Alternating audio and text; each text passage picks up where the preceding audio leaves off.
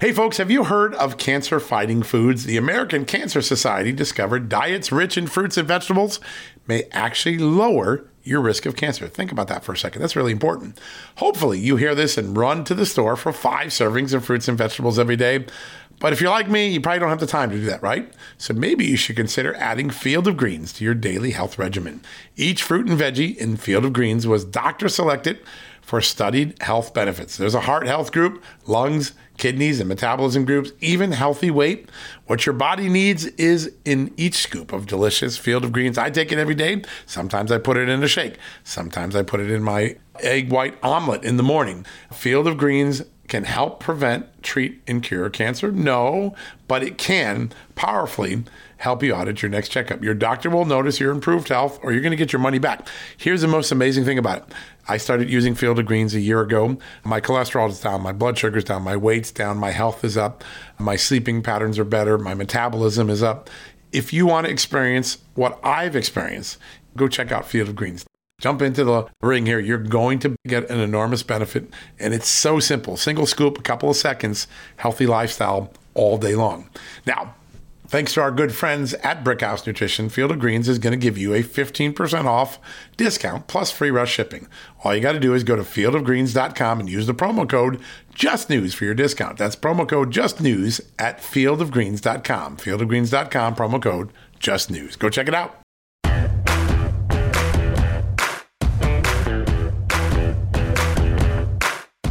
Hello, America, and happy Monday. Hope you're doing really, really well. A really busy day ahead of us. We've got not one, but 2 great interviews stacked up for you today. Joe Biden, the president, just came back from his Middle East trip. Not a lot of success there. Didn't get Saudi Arabia to pump out more oil. Had an okay, visit with Israel, expressing some hope and some solidarity with Israel, which sometimes Democrats seem to have a hard time doing. But we've got the inside story with a man who actually attended one of the meetings there and who has a great grasp on security and strategy in the Middle East. He is the former Israeli ambassador to the United States, Ron Dermer. He's going to be joining us. He's also got a great new podcast. If you haven't checked it out, you should. I'm going to talk a little bit more about it during the interview, but Diplomatically Incorrect, one of the best new podcasts in the space today, really talking about security, diplomacy, the future of the world. A great one. So check that out when you have a moment. Go to your favorite podcasting platform and check out Diplomatically Incorrect. So we'll kick the day off with an incredible interview with my good friend, the former Israeli ambassador to the United States, Ron Dermer, and then Michael Chamberlain, the director of the Protect the Public Trust Watchdog Group. Well, they've got a new lawsuit out today, targeting the Justice Department, targeting conflicts of interest, political biases, potentially affecting investigations, very important investigations into Hunter Biden and Russia collusion. We've got both of those on tap for you today. 2 great interviews. Now, we're going to do a quick commercial break and then get kicked right into these interviews because it's so important to get started that way. But I want to mention one story that broke over the weekend that I wrote because I think it's getting a lot of attention. Former President Donald Trump put it out. It's been on Real Clear Politics. It's gotten a lot of attention. It is the latest compilation I've been able to put together of the 21 confirmed illegalities and irregularities from the 2020 election. These are things that are not in doubt anymore. Now, anyone who talks about the 2020 election, the Democrats and their allies in the mainstream media yell, big lie, big lie. It was perfect. It was secure. It wasn't the most secure in election in American history. It wasn't the most perfect election. In fact, it was perfectly imperfect. And what I did is try to put together the 21 irrefutably unchallengeable things that happened that were either illegal or irregular in the election. And I'm real concerned about these sort of developments. They're one of the most important issues in America right now is if we don't trust the ballot we cast in the next election or election after that, we've lost one of the most quintessential, unique aspects of the American constitutional republic. And so we go through some of them you heard. Of course, there's the big ruling out of Wisconsin that those drop boxes were illegal when they were deployed in 2020. Hundreds of thousands of people voted that way. But there's so many of them from Phoenix to Detroit, Madison, Wisconsin to Austin, Texas, whether it's non-citizens getting onto voting rolls, whether it's the Supreme Court declaring in certain states, activities of the state to have been illegal in 2020 related to the way people voted. The truth of the matter is the big lie isn't that the election was anything but perfect. It's that it wasn't perfect. The big lie is that the election was perfect and secure. It was neither secure nor perfect. And this list that I put out, I think really delves into that. And the question that really comes to mind for me is, will someone rise up? Will someone jump into the void and try to give us a blue ribbon commission that can look at these honestly, effectively, without bias, without political reckoning? Can we simply be able to get the type of honest assessment that says, here are the things we can do to make sure votes are easier to cast, harder to cheat in the next election? Can we make sure that only legislatures set the rules, that bureaucrats and courts don't interfere in ways they're not allowed to interfere with under the election? It seems to me time to have a blue ribbon commission, much like the one we did after 9/11, which was so effective, very much unlike the January 6th committee, which hasn't given us anything but partisan garbage. But there's an enormous opportunity because in 2016, Democrats didn't trust the election results. In 2020, Republicans didn't trust the election results. That is a bipartisan problem of epic proportions, and we need to get to the bottom of it. We're not going to reverse the 2020 election. Everybody knows that now. Joe Biden's been in office far too long. It's about making sure that the next elections are not only fair and equitable and lawful and free from irregularities, but that they also take the sort of tactics that and capabilities and make sure that Democrat, Republican, Independent, whatever your point of view is, that you feel confident that the results are accurate and honest and that one vote counted just one time and that people who weren't allowed to vote didn't vote and people who were allowed to vote got their votes counted. That's not too much to ask, and I think it seems to me it's time for us to try to get back to that level of confidence, something we had many moons ago. This list of 21 very important irregularities and illegalities in the 2020 election, you can take it to the bank. Why? Every document, every fact, every link, every interview that backs up the 21 episodes, they're there. You hit the digging tool, you can get all of them. If you got a friend say, I don't believe it, go show them the documents. Most of the people that I have showed this story to or these documents to say, oh my God, I had no idea that all those things are confirmed. That's why we do the work that we do here at Just the News and why we're so grateful that you every day are dialing in and using it and spreading it, sharing it, and talking about it. Very, very good. All right, we're going to give you a lot to talk about today. We're going to take a quick commercial break, hear from our great sponsors, advertisers, and partners. When we come back, first up, the former Israeli ambassador to the United States, Ron Dermer, great friend, great strategic security thinker. We're going to talk about Iran, Israel, Joe Biden's trip there, the Abraham Accords, and the historic change of dynamic that it created in the Middle East at the end of the Trump administration. All that, and then we're going to turn to the issue of ethics in the Justice Department. Are there biases or ethical conflicts that have not been exposed in the Justice Department's investigation of Russia collusion and of its investigation into the Hunter Biden tax and other matters? Those are two great questions worth asking. We're going to get both of them back to back. Michael Chamberlain will be our second guest from the great watchdog group Protect the Public's Trust right after this. Hey folks, have you heard of cancer-fighting foods? The American Cancer Society discovered diets rich in fruits and vegetables may actually lower your risk of cancer. Think about that for a second. That's really important. Hopefully you hear this and run to the store for 5 servings of fruits and vegetables every day. But if you're like me, you probably don't have the time to do that, right? So maybe you should consider adding Field of Greens to your daily health regimen. Each fruit and veggie in Field of Greens was doctor selected for studied health benefits. There's a heart health group, lungs, kidneys, and metabolism groups, even healthy weight. What your body needs is in each scoop of delicious Field of Greens. I take it every day. Sometimes I put it in a shake. Sometimes I put it in my egg white omelet in the morning. Field of Greens can help prevent, treat, and cure cancer? No, but it can powerfully help you out at your next checkup. Your doctor will notice your improved health or you're going to get your money back. Here's the most amazing thing about it. I started using Field of Greens a year ago. My cholesterol is down, my blood sugar is down, my weight's down, my health is up, my sleeping patterns are better, my metabolism is up. If you want to experience what I've experienced, go check out Field of Greens. Jump into the ring here. You're going to get an enormous benefit. And it's so simple. Single scoop, a couple of seconds, healthy lifestyle all day long. Now, thanks to our good friends at Brickhouse Nutrition, Field of Greens is going to give you a 15% off discount plus free rush shipping. All you got to do is go to fieldofgreens.com and use the promo code JUSTNEWS for your discount. That's promo code JUSTNEWS at fieldofgreens.com. Fieldofgreens.com, promo code JUSTNEWS. Go check it out. Okay, it's time to commit. 2024 is the year for prioritizing yourself. Begin your new smile journey with Byte, and you could start seeing results in just 2 to 3 weeks.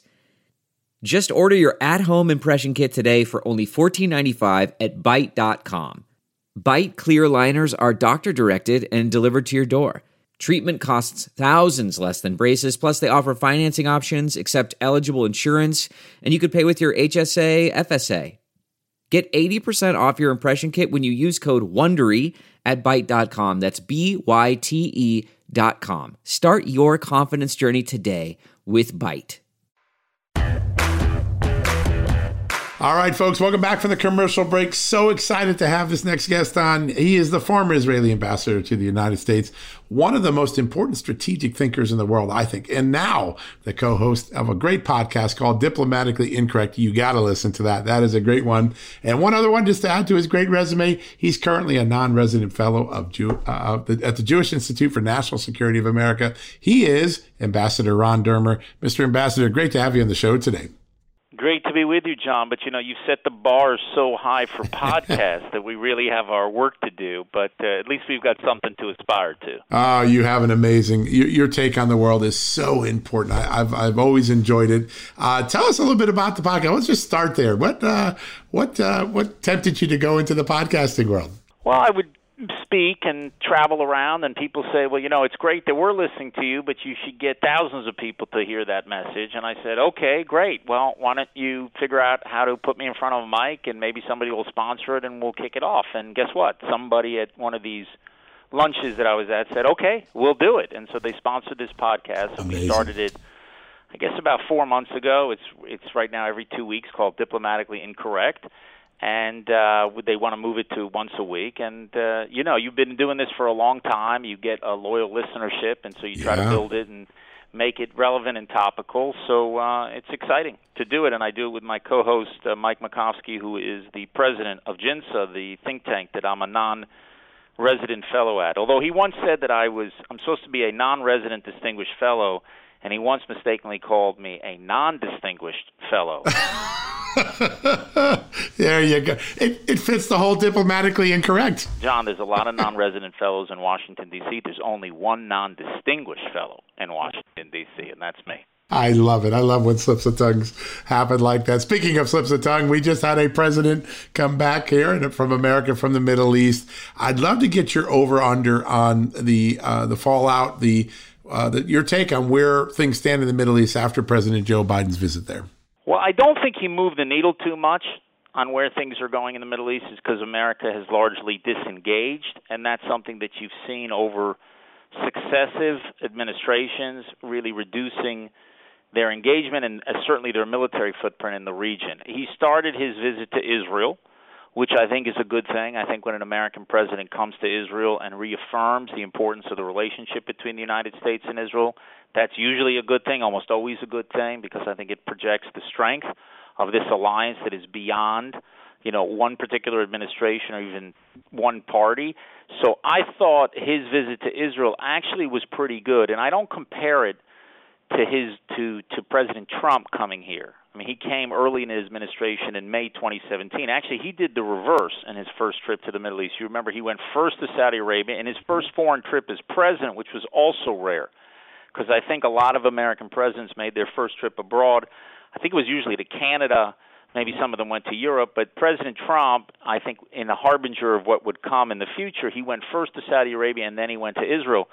So Biden's first trip to the Middle East was first to Israel and then Saudi Arabia. And in Israel, I compare his visit to a lot of what happened during the Obama years. And during those years, you will recall, there was a lot of tension, and there was constant pressure on Israel to make this or that concession to Palestinians, to basically appease Palestinian intransigence, and it was constant. And I think in this case, Biden kind of took a step back from that policy, and he decided to embrace the Israeli public, and the Israeli public pretty much embraced him back. He had what was one scene, I don't know if it made it to your television screens there in the United States, where he went to Yad Vashem, which is a museum that that memorializes the 6 million Jews who were murdered in the Holocaust. And he went to Yad Vashem, and at the end of this tour of Yad Vashem, there were 2 Holocaust survivors who were there. One of them was 86, the other one was 95, and he knelt on one knee and was speaking to them. And, for the President of the United States, for the leader of the most powerful person in the world, to kneel on one knee before 2 Holocaust survivors, that was a very powerful moment for the people of Israel. And I think it spoke to the sympathy in general that he has with Israel. Our issue with President Biden has always been the policies of the Biden administration, not the person. I think the person does have a natural sympathy towards Israel. He understands that we're the ally. But unfortunately, the policies, I think, are very problematic, particularly with Iran, and I don't think that changed. Now, after coming to Israel, he then flew to Saudi Arabia, and what I was disappointed about is the reason why he's going to Saudi Arabia. Because the reason is he's going to get them to pump more oil. And there is obviously a problem with the price of gas, oil in the world, but the answer to that is probably in the plains or hills of North Dakota and South Dakota and other places in the United States of America to drill and to make America energy independent, which I think was one of the great things that President Trump had done. So I don't think they have to go to Saudi Arabia for that because the answer is in their backyard. And I think they're going for the wrong reason. There is a great reason to go to Saudi Arabia, and that's to try to bring a peace between Israel and Saudi Arabia to try to expand the Abraham Accords, which was so important that the Trump administration did, where we had 4 peace agreements in 5 months. And just to remind your listeners, 72 years, Israel got 2 peace agreements with Arab countries. And then in 5 months, in 2020, we got 4 peace agreements. And rather than continuing that and understanding why that happened, how to expand it, instead this trip was made largely because of the price of gas in the United States. And as I say, the answer to that is elsewhere. Yeah, it's pretty remarkable, and they spent a lot of time talking about Khashoggi. There was, it seemed like the back end of the trip kind of missed a lot of its opportunity. When you I guess you were in one of the meetings between the president and former Prime Minister Benjamin Netanyahu. What did you see? What do you see in President Joe Biden in that behind the scenes?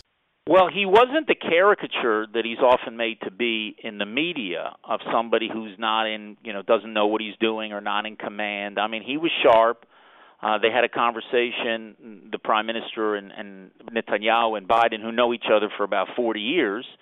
And, they've disagreed, and they disagree on some pretty big issues. But there's always been a personal friendship between them, and they had a very good conversation. And I found him to be very much in command. And he was actually thinking strategically about issues in a way that I hadn't even heard him think that way or seen that level of strategic thinking when he was vice president about Russia, about China, about America's, place in the world. And maybe it's because he's the president now and not the vice president. But I certainly did not see the picture that is sometimes presented on TV. He was very much in command, very engaged in the conversation. And the disagreement is a policy disagreement. Yeah, no, there's no doubt. And I think that's right. When I talk to people in the White House, people want to say, oh, someone's secretly running the White House. No, it's not. The president is firmly in control. His stuttering and other things aside, he's firmly in control. And I think that it's interesting to see that observation when he's overseas as well. Iran is a big, big issue. And over the weekend, there was a senior official quoted, I think by Reuters in the AP, saying that Iran has the capability to turn on the nuclear bomb now. They just haven't done it. Your thoughts on that, and what does it say about the state of the negotiations if Iran is already beyond the point of approach? Well, first of all, it's interesting that an advisor to Khamenei the supreme leader of Iran. You know, John, you don't get called the supreme leader for nothing. That's the guy who's in charge when you're called the supreme leader. That's right. And for many years, the line was, you know, the Iranians are never going to make a decision for nuclear weapons because there's some fatwa, which apparently no one has found. It's probably hidden in a warehouse somewhere in Cleveland. But there's this supposed fatwa that prevents them on religious grounds from developing nuclear weapons, which is, of course, an absurdity. And now this person says that they have the ability to make nuclear weapons. I'm not sure that that's true. I think it may be a way for them to deter other people from taking action against them. Hey, we've already crossed the line. Right. Or for them to squeeze out more juice in the negotiations because people are not going to be desperate. Because as some of your listeners, and I know it's a smart group, know, like, to make a nuclear weapon, you usually need three elements. You need the fissile material for the weapon. You need a delivery system. So in the case of nuclear weapons, what carries nuclear payloads are intercontinental ballistic missiles. And the third thing you need is to weaponize it. And Iran has advanced greatly in terms of the fissile material. They enriched to 3.5%. They crossed that line. They go to 20%. They've crossed that. Now they're at 60%. So 90% is the level that you need military-grade nuclear material. On the ICBM program, they're racing ahead. And the nuclear deal, this terrible nuclear deal that was done in 2015, it really allows them to continue with their missile program unfettered from 2023. So Iran, they were violating a UN Security Council resolution and advancing their missile program. Now they won't even violate it in about a year. But the third element is the one that I think there's a question mark, is how advanced is their weaponization, which is a clear violation of NPT, of the deal, of everything else. It's much bigger than the deal. It's the NPT itself. But we don't exactly know where they are. I think most intelligence estimates say they're maybe a year and a half to 2 years away. The problem with weaponization, John, is that you can try to do that and work on that process in a room that is double the size of your office in a country that is a third the size of Europe. And then to assume that our intel is going to catch them is a big assumption to make. You know, we did not know, our intelligence agencies did not know for a very long time about the work Iran was doing at Natanz, which is one of their enrichment sites. We also did not know for a very long time about the work they were doing in Qom, where they built a facility, a enrichment facility in the side of a mountain. Of course, because they're doing peaceful, civilian research is why they have to build enrichment facilities underneath the mountain. And why they're developing ICBMs is to, of course, launch medical isotopes into outer space. And if you don't believe that, I got some bridges to sell you. But the weaponization thing, what I'll tell you is we don't know for sure. What we do know is we captured the nuclear archive. You remember in that tremendously daring operation in 2018, and Netanyahu revealed the details or the findings, I should say, of what we got from that facility in this warehouse in the heart of Tehran. And they were much more advanced than the world believed at that time. So we don't know exactly where they are in weaponization. I don't think that they have the capacity to build a nuclear weapon today. But I think if the world does nothing about it, they will soon have that capacity to do it tomorrow. And one final point. The problem with the nuclear deal that was signed in 2015 that the Biden administration is desperate to go back into is Iran can get to a nuclear weapon by keeping the deal. They don't even need to violate it because all of the restrictions that deal puts in place on Iran's nuclear program, those restrictions are automatically removed in a few years. And when it was signed in 2015, we were talking about restrictions that would be removed in 10 to 15 years. Well, now you're in 2022. Now you're talking about restrictions that are going to be removed between 3 and 8 years. So what's the point of going back into a deal that 2-3 years from now all these restrictions will begin to be removed, and then Iran won't need to break into the nuclear club. They'll just, or sneak in, they'll just walk in. That's the problem with the deal, and that's why they shouldn't go back into it. And, Israel, I'd say across its political spectrum, have encouraged the United States not to go back into the deal. Netanyahu spoke in Congress, as you recall, in 2015. The current Prime Minister of Israel, Lapid, spoke publicly saying, we need to have a credible military threat on this regime, and it would just be a big mistake to go back into this into this nuclear agreement. The right policy is to have a credible threat, crippling sanctions, and also, frankly, to reach out to the people of Iran, who are America's allies and Israel's allies and who hate this regime. Yeah, such an important. I don't think a lot of people understand that the deal really doesn't stop Iran. It just delays it a few years, and their history of compliance, even when they had deals, isn't very good. And so it really is a deal without any real potential bringing much value. Do you think that message got through to the president? The Israelis are so united across political parties, across political spectrums. Do you think that message got through when he was there? I don't, because I don't think they want to listen to that message. I don't believe the policy of the Biden administration is to prevent, and I say this with sadness, I do not believe the policy of the Biden administration is to prevent a nuclear-armed Iran. I think it is to contain a nuclear-armed Iran. And you have to ask yourself one question. If you only have two choices, that's all you have. You're trying a diplomatic solution. You're trying to do everything you can. But at the end of the day, you only have two choices. Either Iran gets nuclear weapons or you take military action to stop them. If those are the only two choices, which door do you go through? And I think the Biden administration will say nuclear weapons. Why? Not because they want them to have it, because they have convinced themselves that by taking action, military action, you'll maybe delay it for a year, for 2 years, but Iran has the knowledge, and Iran has the ability to reconstitute its program, and then you're going to get them having nuclear weapons in 2 years or 3 years anyway, so why actually go and confront them militarily? That's the way they think about the problem. Now, Israel thinks about the problem differently. We think a military confrontation is a very bad outcome because we're the ones who are going to pay the price. And we'll pay the price not just with what Iran will try to do to us, but through their proxy, in particular Hezbollah. And Hezbollah is in Lebanon, which is to the north of Israel. They have over 100,000 rockets pointing at us. Many of them are incredibly lethal, and they would unleash Hezbollah against us. So a military confrontation, whether that would be led by the United States or by Israel, could have huge blowback for Israel. They don't have weapons right now to hit the United States, but they do have a lot of weapons to hit Israel. We think that's a bad option. But you know what's a worse option? To give a regime that calls and works for your destruction, that it openly declares that they are going to destroy you and wipe you from the map, to let that regime have nuclear weapons. So we have to prepare for that scenario. I just don't think I think that Biden and his administration have a policy of containing it. Look, they're going to get it, so maybe we can delay it for a few years, and that's the best that can be done. And I'll say two things. We can talk a little longer about these issues because it's a podcast, but you can't say this in a soundbite on television. But I'll say two things about that. The first is I used to tell the people in the Obama administration who tell me, hey, they have the knowledge and you can't put that in a bottle. You can't put that genie back in the bottle once they have the knowledge of how to do it. And I said, well, why don't you try to take the top 100 nuclear scientists in the United States and put them on an island and see if they can spin uranium from nothing.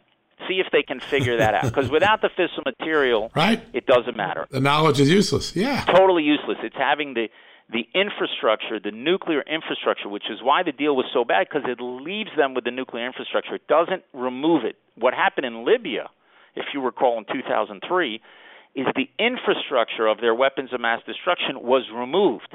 And that's the guarantee that you have. I mean, they could always try to violate it, but it takes a long time to build this infrastructure. To simply tell the Iranians, keep the infrastructure, mothball it for a few years, work on, R&D on more and more advanced centrifuges to enrich uranium, and then, we'll somehow work this out in the future. That's an absurdity. So I would tell them this whole idea that they have the knowledge is a huge mistake. But the second thing I would tell them is when Menachem Begin, who was Israel's prime minister in 1981, made the decision to launch a strike against a nuclear reactor in Osirak, which is in Iraq, when he made that decision, our intel told him that it would likely delay the program for 2 years. And so we're now 41 years and counting since that decision. Imagine a world where, Saddam or some regime there has nuclear weapons. Israel also took action to take out the nuclear reactor that was in Syria. Imagine Assad having nuclear weapons. So thus far in the history of the nuclear age, which is now 75 years and 77 years and counting, Israel has taken out 2 nuclear programs, and it's Israel 2, the rest of the world 0.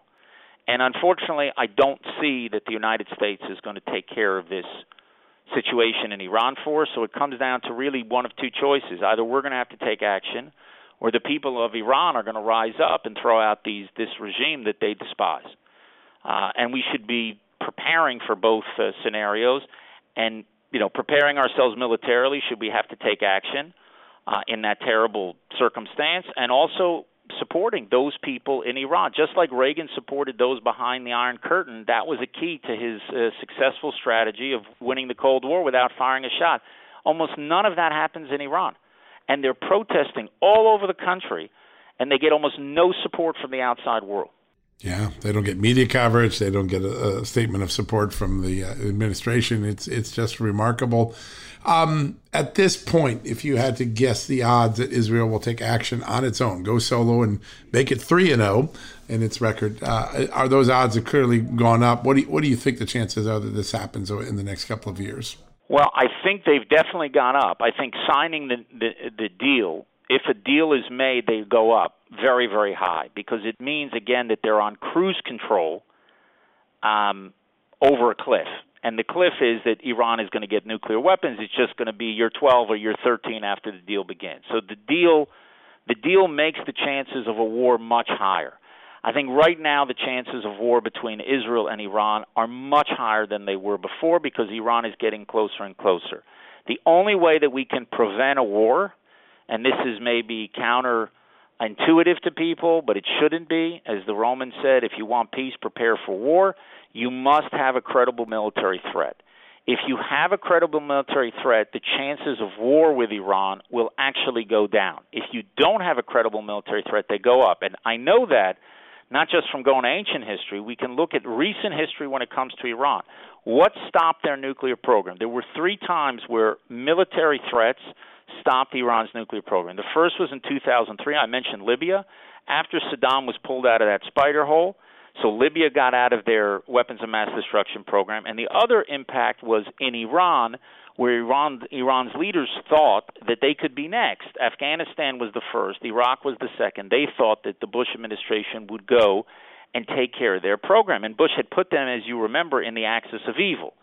So from 2003, for about a year, Iran stopped its nuclear program cold. And then when it realized there wasn't going to be a military confrontation with the United States, they advanced their program. The second time, you may recall when Prime Minister Netanyahu went to the United Nations in 2012, and he put this red line on what looked like a Wile E. Coyote bomb at the United Nations. Well, when he did that, Iran, that was getting closer and closer to crossing that line, stopped. And then instead of trying to sort of rush ahead to a bomb and to have the high-grade fissile material for the bomb, they started stockpiling low-enriched uranium, essentially moving horizontally under the line rather than crossing it. And the third time, and this is something that people don't know, which I think is critically important, Iran, you remember Trump pulled out of the deal in 2018.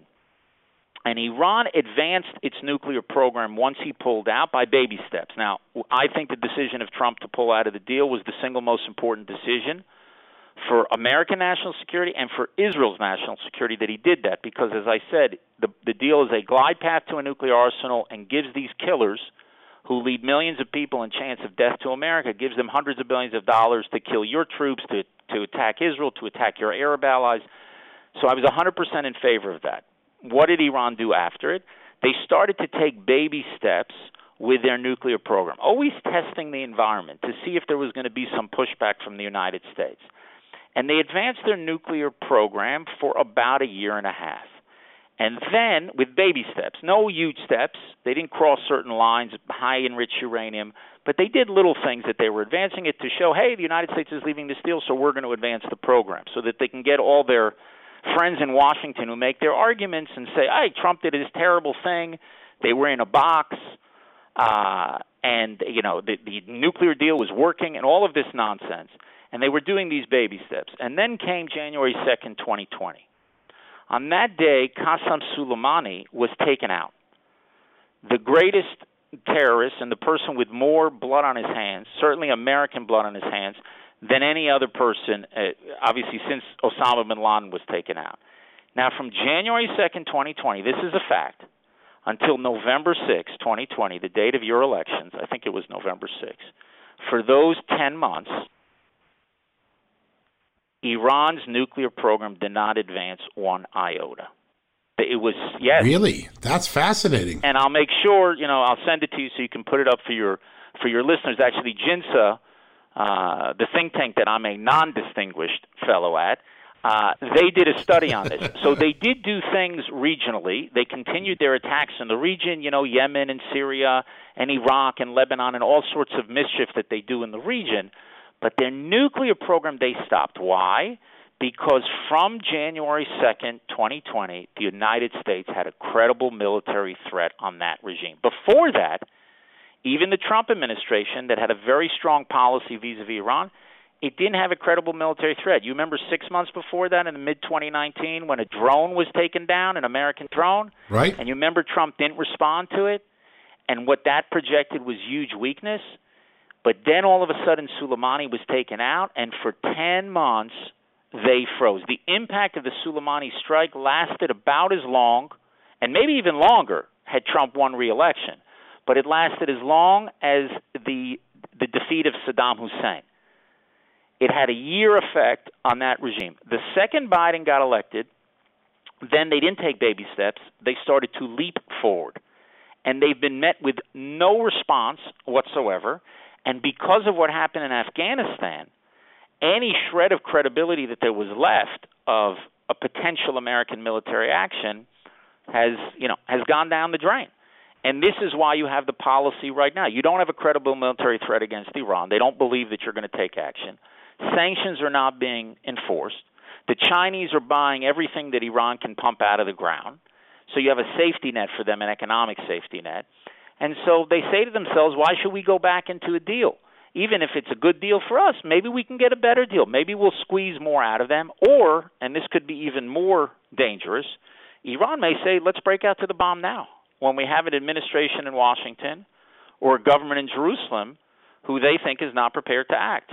And they think once they explode a nuclear device, then they'll be immortal, like that anthill society in North Korea, which seems to be immortal because they've developed nuclear weapons. So we should all be very, very concerned about this turn of events. And unfortunately, I don't see the U.S. administration recognizing this reality or at least being prepared to deal with it. My hope and faith will be that Israel, as it did in the past, will do whatever it has to do to protect itself against this very, very dangerous regime. Yeah, and I think history is getting closer to that decision-making moment. Another important thing in Israel, the fifth election, I believe, in 4 years, or actually the fourth election in 5 years, I think it is, but you have had a lot of instability. Is this the election where we see a clear-cut mandate for a government, and is Benjamin Netanyahu likely to be back in power? Well, let's hope so for both of those answers. It is, you were right the first time, it's the fifth round in about 3.5 years. And, we're not, John, we're not Holland, where the biggest issues are probably smog downtown and, parking. We got serious issues, and to have deal with these serious strategic challenges, security challenges, to deal with those issues when you have a totally unstable political system and dysfunctional one in Israel is very, very hard to do. So we had several rounds, and there's hope now that in this round that maybe Netanyahu will win a decisive victory. The latest polls in Israel show him crossing that magic 61 threshold. We have a 120-seat parliament, so you need 61 to have a government. I think if Netanyahu gets to 61, then he'll be able to form a broader coalition with other parties. It's very confusing for Americans to see Israel's system. First of all, we're a parliamentary system. That's one confusion. But the second confusion is we have an electoral system of proportional representation. So when Israelis go to the polls, they don't vote for an individual. We don't have individual districts. What we have is a national vote. And you're voting for a party, not a person, and all the parties, run, and depending on their share of the national vote, that's the share of seats that they have in our parliament. They have to cross a minimal threshold of only 3.25%. But beyond that, if you get 10% of the national vote, you'll get 10% of our seats in our parliament. There's a 120-seat parliament, so if you get 10%, you get 12 seats. Usually a little bit more because sometimes there are parties that don't cross that threshold. So it's very hard. There's never been a party in Israel that has had a majority, a clear majority, and because we don't have what you call the first-past-the-post system in the United States, where you have individual districts and the two parties compete there, and usually you have one winner of those two parties, that's what lends itself to these two parties. In Israel, we've got 12, 14 parties, and it's not because we're more diverse in the United States, it's because of this crazy electoral system. If you adopt it, and if one thing your listeners will take away from this podcast is don't adapt Israel's political system. If you think your system is dysfunctional with two parties, try 12. Try 12. Try okay? 12, exactly. What would happen, imagine, John, that in the United States you had our system, proportional representation. If you got 3.25% of the national vote, you would get seats in your Congress. So now think about how many parties would be able to cross that threshold. You would probably have a right and a left, but you'd probably have, right now for sure, a pro-life party, a pro-choice party. You might have an immigrant party. You might have an anti-immigrant. You might have a Hispanic American or an African American or whatever. You might have so many different parties. And then now try governing where you don't have an elected president who holds a lot of power in your system with all its checks and balances. But now you have to cobble together a coalition from this disparate a body politic with 12, 13 different parties. And that's the situation Israel has. It's great for representation, but it's very, very bad for governance. And the hope now would be, I think Netanyahu is very close to being able to get to that magic 61 number, and then hopefully he'll be able to establish a broad government in Israel. And we have not had that for 3 or 4 years, and I think it's been very unfortunate. For instance, just as a historic note, because Biden went to Saudi Arabia after he came to Israel, as we discussed, Israel's first round was in April 2019, and Netanyahu then won a clear victory. But one of these satellite parties that essentially said they were going to form a coalition with Netanyahu sort of abandoned him at the last minute and went over to the other side. And that's what started this political instability. But what people don't know is the Abraham Accords was really supposed to start in 2019. But because of that failure to form a government, it got postponed a year. And we lost that precious year because I think had we been able to have those peace agreements, the Abraham Accords, which were the peace between Israel and the United Arab Emirates, Israel and Bahrain, and then Israel and Sudan, and Israel and Morocco, those 4 peace agreements, if we were able to get those in 2019, I think it's possible that down the stretch in 2020, that we might have gotten an Israeli-Saudi peace, particularly under Trump's leadership, who had done so much to not actually rupture the relations with Saudi Arabia after the Khashoggi incident, and there was tremendous goodwill there. And I think it might have been possible to get this Israeli-Saudi peace, which would be a huge deal. It would be effectively the end of the Israeli-Arab conflict, not the end of the Israeli-Palestinian conflict, but the end of the Israeli-Arab conflict that's been going on for a century. And so we just got to get back to that path, and having a strong and stable government in Israel to deal with peace with Saudi Arabia, to deal with confronting Iran, of course, to deal with the economic challenges that we have, like you have there in the United States with inflation and everything else that everybody's dealing with. I think that's very, very important for Israel at this very fateful time. And it seems like these are the issues that are driving this election. Obviously, the economy is affecting everyone, but it seems like security, peace, the potential for peace, those are the issues that are driving this, and why the polls so significantly seem to favor Benjamin Netanyahu. Is that right? Am I understanding that right, Mr. Ambassador? Well, I would say, security is always a big issue with Israel, but, Netanyahu historically has been a bit the victim of his success. Because I remember this was before. I worked with him and known him for 22 years, but I did not know him in his first term as prime minister. And in '96, he became prime minister for the first time, and he had a 3-year run as prime minister. Then he came back a decade later in 2009 and had a 12-year run. Altogether, 15 years as prime minister, a separate 2.5 years as finance minister. And he's the longest-serving prime minister ever. He longer than Ben-Gurion that served about 13 years. So he's had a huge impact on the country. But in 96, he took over a country in the mid-90s, you remember, which you had buses blowing up, and a lot of the security was the number one issue by far. It was like 65% of people said security and terrorism was their top issue. He took over the country, and in 3 years, there were only 3 terrorist attacks. And so he had essentially restored security. And by restoring security, these other issues, came to the fore, and people forgot, what the policies that had been effective in dealing with security. And then they elected Ehud Barak, and Ehud Barak went to Camp David and made these sweeping concessions to the Palestinians that they not only rejected, but then you had a terror war. In Israel, it took a long time for us to get back to that level of security. In the 12 years that Netanyahu was prime minister from 2009 to 2021, he kept the country safe, its safest period, with all of its difficulties and challenge and a couple rounds in Gaza.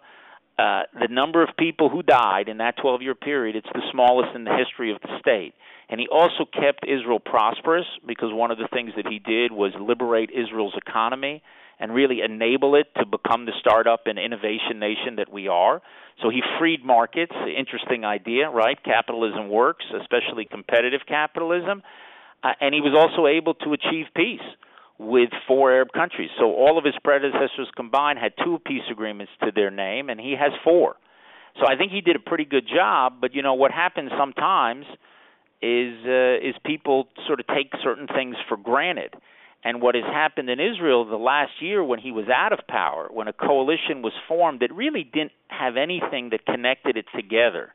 You had a coalition of left. You had a coalition of people who claimed they were right and then went with the left into the government. It's kind of like, in American terms, it's like Ted Cruz deciding to join a government with Ilhan Omar, okay? So you had left, right, and also an Islamist party. All of this concoction, that the only glue that seemed to hold it together was that they were not Netanyahu, right? They were anti-Netanyahu. But what happened then is the country saw what life is like without him being prime minister, and it wasn't something that they liked. And he has grown almost from the day the government was established. He has risen in the polls. And his numbers keep going up and up. And in the last year, he spent, I think, most of the time writing a book. So maybe you'll be reading about his autobiography and his life in a few months. And that's what that 1-year respite did. But I hope, as somebody who's worked with him for over 20 years, I hope that the Israeli people will give him another opportunity to lead the country. I think he has done a tremendous job as prime minister keeping Israel safe and prosperous and advancing peace, because I think what we need to deal with now is obviously deal with our economic situation, and I should say that's the number one issue for Israel. The cost of living and inflation in Israel is very high, maybe not as high as it is in the United States, but it's quite high, and it's concerning to a lot of people. So number one is to deal with that immediate issue, but in a larger sense, to deal with the great security challenge we face, which is Iran's ambitions and feverish pursuit of nuclear weapons, and to expand the Abraham Accords to include Saudi Arabia. Those are achievable goals, and I think in the next term he can get our economy back on track. He can have a peace between Israel and Saudi Arabia, and I think he can thwart and hopefully take action that once and for all will prevent Iran from developing nuclear weapons. Yeah, such an important mission ahead, and such important history on the cusp of breaking out. Mr. Ambassador, it is always an honor to have you on the show. I really appreciate it. Folks, go check out the great podcast, Diplomatically Incorrect. If you love what you heard today, you get to hear that every couple of weeks. What a great opportunity. Glad to have you on. Can't wait to have you back on soon. We just for every 10 listeners to the John Solomon podcast, we just want one out of 10. That's all we're asking for. 10%. Right. In the Bible, you used to give up 10%, of your income. Right. So we're going to start tithing your podcast. That's our goal with Diplomatically Incorrect. All right, folks, let's make it happen, because it's an amazing podcast, and as you learned today, an amazing, great security mind and diplomatic mind. Mr. Ambassador, thank you so much for your time today. Great to be with you. You as well. All right, folks, we're going to take a quick commercial break. When we come back, Michael Chamberlain, the director of the Protect the Public's Interest, the watchdog group that's doing so much in the transparency and ethics space, he's going to join us to talk about their brand new lawsuit right after this. All right, folks, as we draw near to another critical election, it's not only about casting your vote, it's about elevating your voice, making your voice be heard. AMAC is more than just a senior discount organization. They unite like-minded patriots like you and I, committed to preserving our cherished values and actively opposing the leftist agenda that's sweeping across America. Just look at their recent victories. AMAC members helped to push forward an investigation into practices that inflate drug prices. They've successfully defeated ranked choice voting in order to protect traditional voting methods, and they've also helped block a federal takeover of elections. As AMAC's membership grows, Washington is listening. Every new member strengthens this movement. If you love America, visit amac.us/justnews to become a 4-year member for just $30. That's a great discount. AMAC is not only better for America, it's better for you. Membership gives you access to the AMAC magazine, free Social Security and Medicare guidance, money-saving discounts, trusted news, sweepstakes, and so much more. It's a community, not a service. Take advantage of our election year sale, 4 years for just $30 at AMAC. By joining over 2 million Americans, they can't ignore your voice in Washington anymore.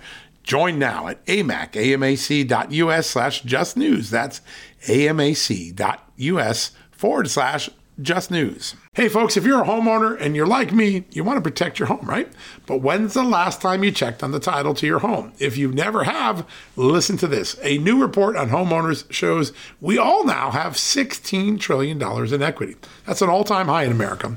That's why you need protection from a scam the FBI calls house stealing. That's when the equity in all of our homes is the target, sadly, of scammers. If nobody's watching the title to your home, these scammers can transfer your title to their name, take out loans, and your equity could be gone. Poof, gone. You have to protect your equity from this despicable crime right now with triple lock protection from my good friends at HomeTitleLock.com. The first step is to check on your home's title to see if it's still in your name. Sign up with your address at HomeTitleLock.com and be sure to use the promo code JUSTNEWS.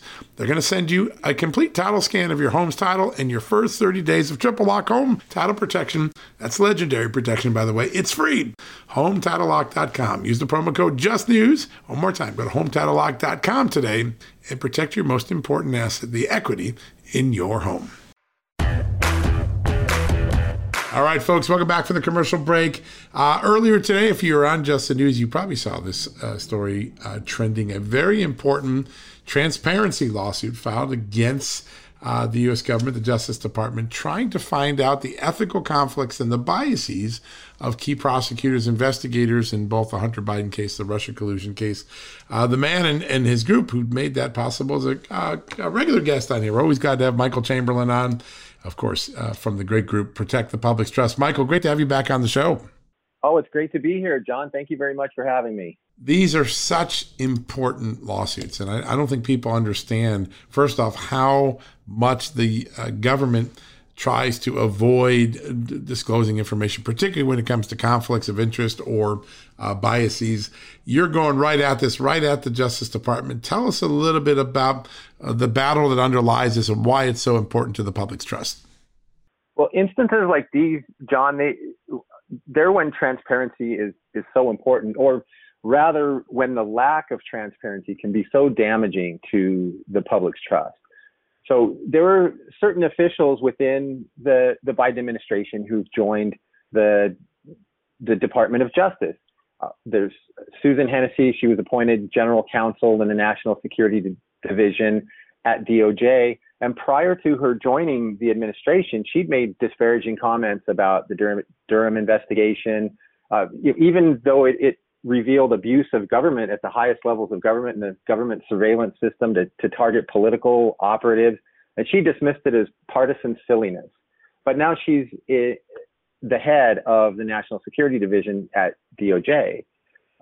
Another official, Nicholas McQuaid, he's in the principal deputy assistant attorney general in the criminal division at DOJ. And prior to joining DOJ, one of his former colleagues with whom McQuaid had worked on at least one case together was named as one of the representatives of Hunter Biden. Right. So you have ties of these officials to these very high profile cases that could possibly fall under their portfolios. So, and even not knowing about any of these particular instances a year or so ago, more than a year ago, back in June, we had sent Freedom of Information Act requests to nearly 24 agencies, including DOJ, asking for ethics waivers that they had granted to work on issues that they have otherwise may have been prohibited from, whether it may have involved a former client or the spouse's employer, a former employer, whatever would have been, they'd been barred from participating in because of their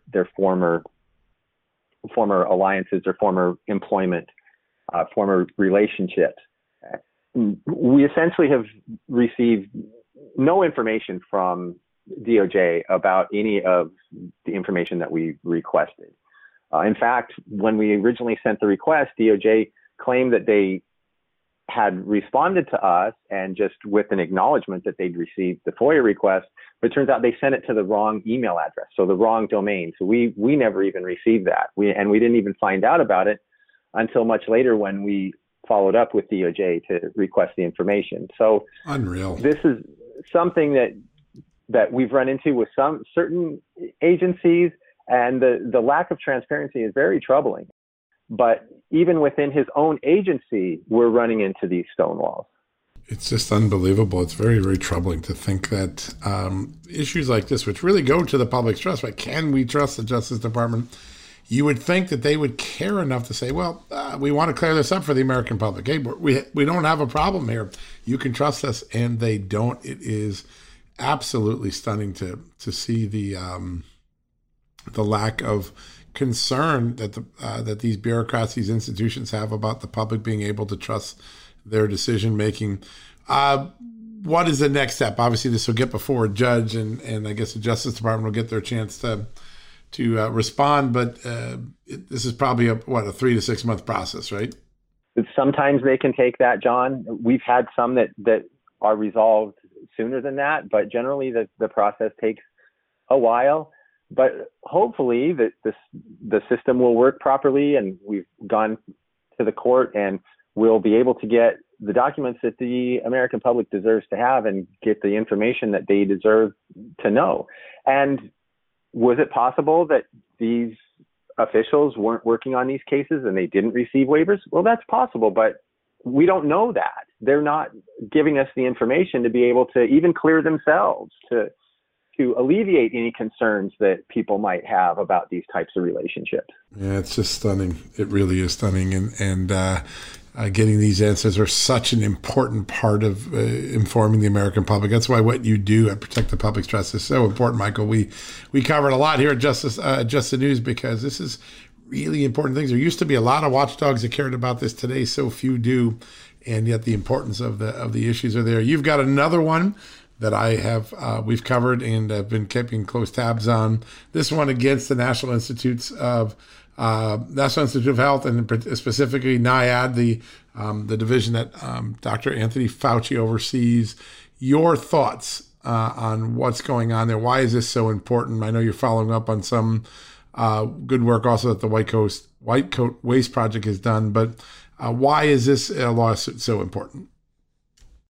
Well, it goes to the core of government transparency and what the public is actually having a say in what's happening in these agencies. And, specifically, our case revolves around an experiment or a research project that the White Coast Waste Project had exposed earlier, and members of Congress had come out and condemned, calling it cruel and a reprehensible misuse of taxpayer funds. And people may have heard about that the researchers were doing experiments on beagles, and in some cases they were allowing them to essentially be eaten alive by insects. And so this organization had claimed that they had received funding from NIH for this project.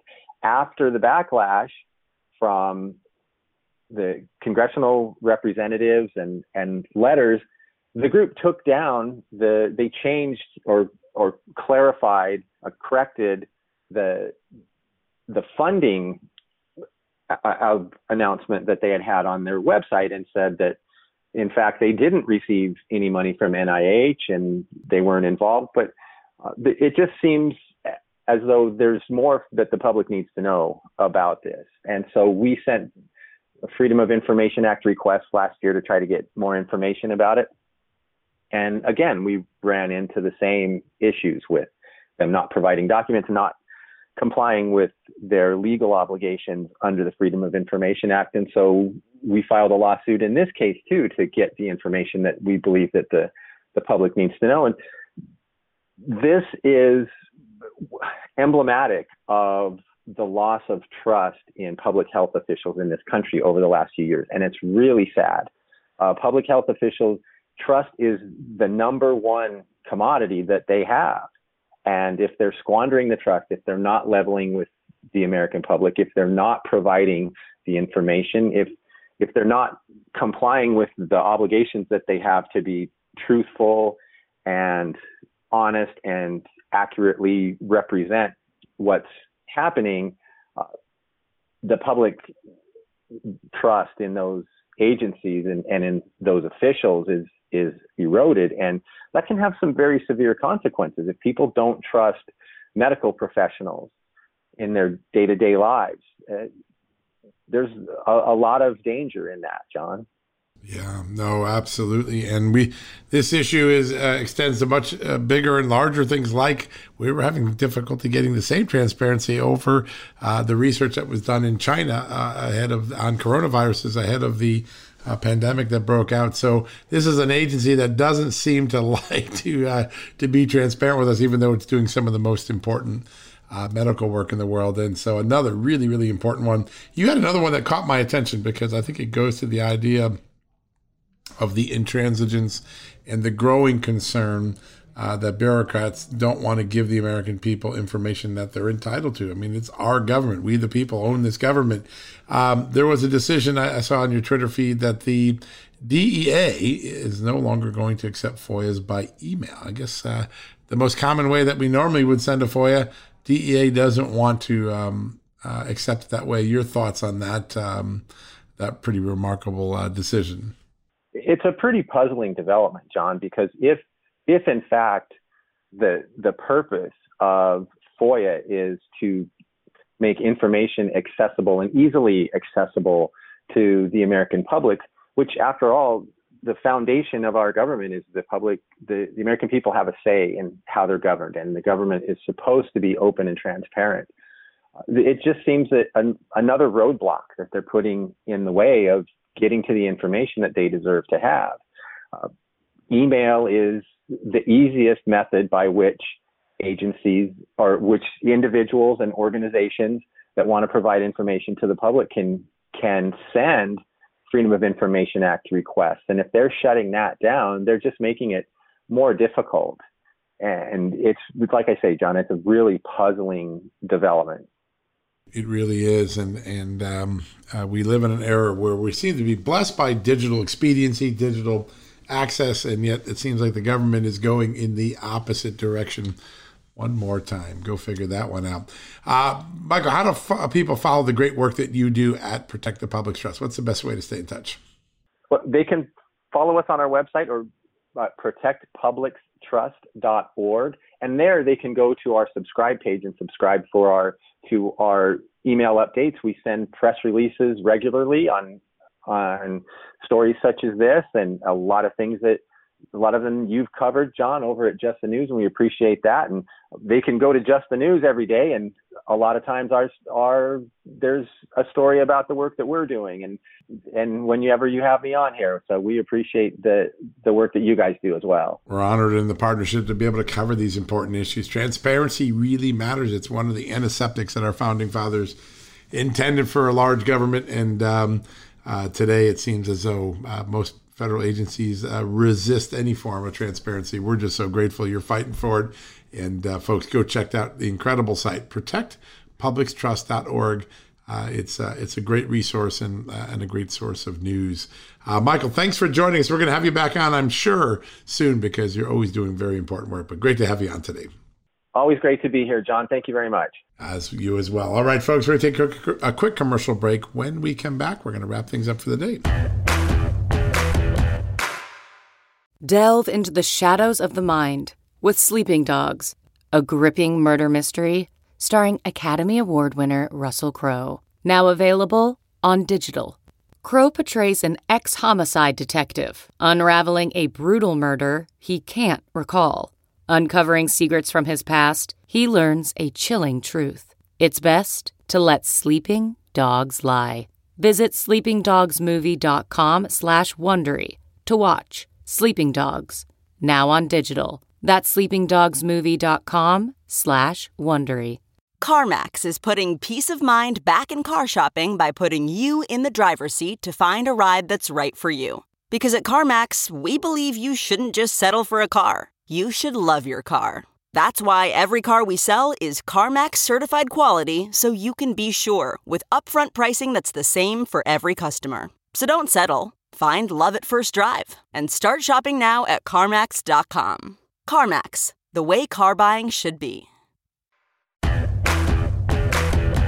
Welcome back, folks. So glad you could join us today. Thank you for all that you're doing to support Just the News, whether it's sharing the stories, subscribing to the VIP subscriber club where you get to hang out with me for one day each month and ask questions and talk about news. We're so grateful. Big thanks to Ron Dermer and to Michael Chamberlain for their great interviews and very insightful newsy interviews. That's why we do this. All right, we're going to be back tomorrow with another great edition. I hope to have Tom Fitton on the show from Judicial Watch. We'll break some news for sure with that. But before we go, I always want to shout out and bring to your attention some of the very special offers that we get because we have great partnerships. We have great advertisers. We've got great sponsors, people who care about Just the News, people who care about the John Solomon Reports podcast. And one of them is my good friends at My Patriot Supply.